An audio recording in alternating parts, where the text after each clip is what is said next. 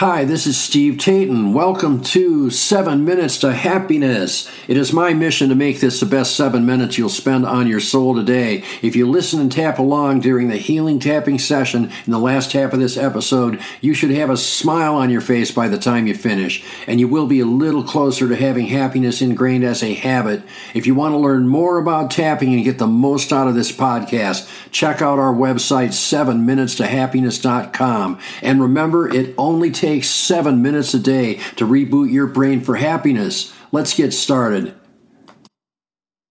Hey, it's Steve. Welcome to Season 3, Episode 34. This is called Authenticity, the Art of Being Yourself.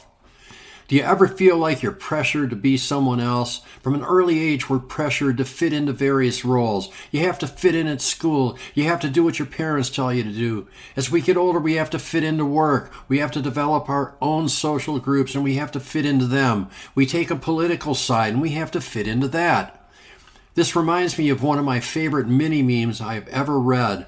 I don't remember who said it, but basically it went like this. It's ironic that the best way to be cool is to not care what other people think of you. I will admit to having an identity and to having a filter that I use in public. Don't get me wrong here. I'm not advocating doing and saying whatever you want, whenever you want, regardless of other people's feelings. We do have to coexist with others. What I am saying, however, is that you're never going to please everybody. No matter what side of the fence you're on, there are always going to be people on the other side. No matter what stand you take on any issue, there are always going to be people who take the opposite stand. It's just human nature. It's the way we are. So, how can you be authentic if you have to have a filter? How can you truly be yourself if you're constantly split testing it against the reactions of other people? To me, that is just splitting hairs. We are who we are.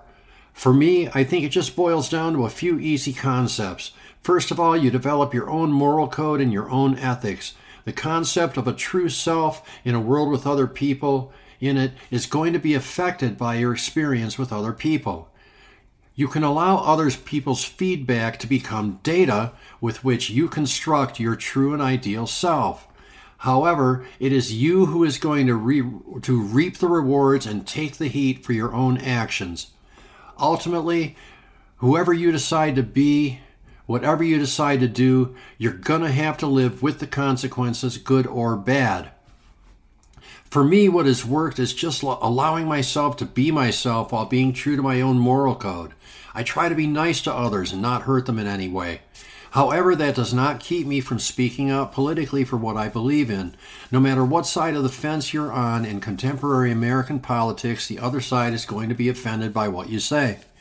But as far as I'm concerned, as long as I'm acting within my own moral and ethical code, the reactions of others reflect more on them than they do on me. As for other aspects of my life, I don't worry how a lot of people perceive me. I will stand up for myself and I will stand up for others, especially those I feel are being mistreated by a large segment of society. I try to help people whenever I can, but I won't get stuck in situations where I feel like I'm being taken advantage of. I am firmly on one side of the fence, but I refuse to hate the other side. I usually tend more towards there but for the grace of God go I than anything else. You may notice I've tried to make this apolitical. I do that because I don't want anyone to think they can't benefit from meridian tapping just because someone on the other side advocates it. Anyway, just be you. Do what you feel is right. Pay attention. If your religion or political party wants you to hate everyone who's different than you and your moral code says you should love people, you might want to rethink how much you're being yourself and how much you're just being someone else. So now it's time for our healing tapping session.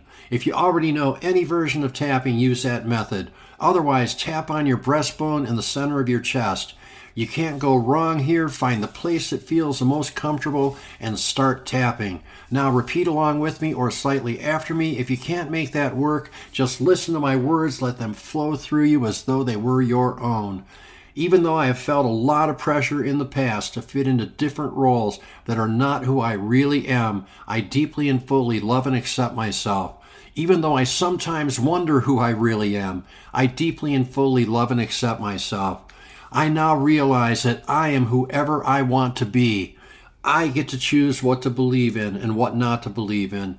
I get to choose my own moral code. I get to choose my own mannerisms, my own speech patterns. I get to choose how I walk, how I talk, how I dress. Most of all, I get to choose how I think. I am my own person. I am truly myself. While I do my best to fit into society, I now realize that what I think of myself is at least 100 times as important as what other people think of me. I now feel the freedom to be myself. When I am being myself, I attract the correct people and circumstances into my life. As the old saying goes, the people who matter don't mind, and the people who mind don't matter. I am 100% myself, and I am in the right place at the right time. Life is great, and I enjoy every moment. Take a deep breath, exhale, and smile. And so it is. I hope you got a lot out of this session. If you benefit from this and you want to learn an easy but effective tapping technique, check out my ebook called How I Stop Anxiety Attacks in as little as 2 minutes and have fun doing it. The same technique works great for almost every negative emotion. You can find the link on 7minutstohappiness.com or in the podcast description. Thanks for listening, thanks for tapping, and we will see you in the next episode. Tapping on the issues we raise in this podcast can change your life. It's certainly changed mine. If you want to get the most out of this podcast, visit 7minutstohappiness.com. I have paid and free resources that work with all the things we do here to teach you more tapping points you can use for our tapping sessions. Once again, that's 7minutstohappiness.com. There is a link in the podcast description. Thanks again for listening. Thanks again for tapping, and we'll see you in the next episode.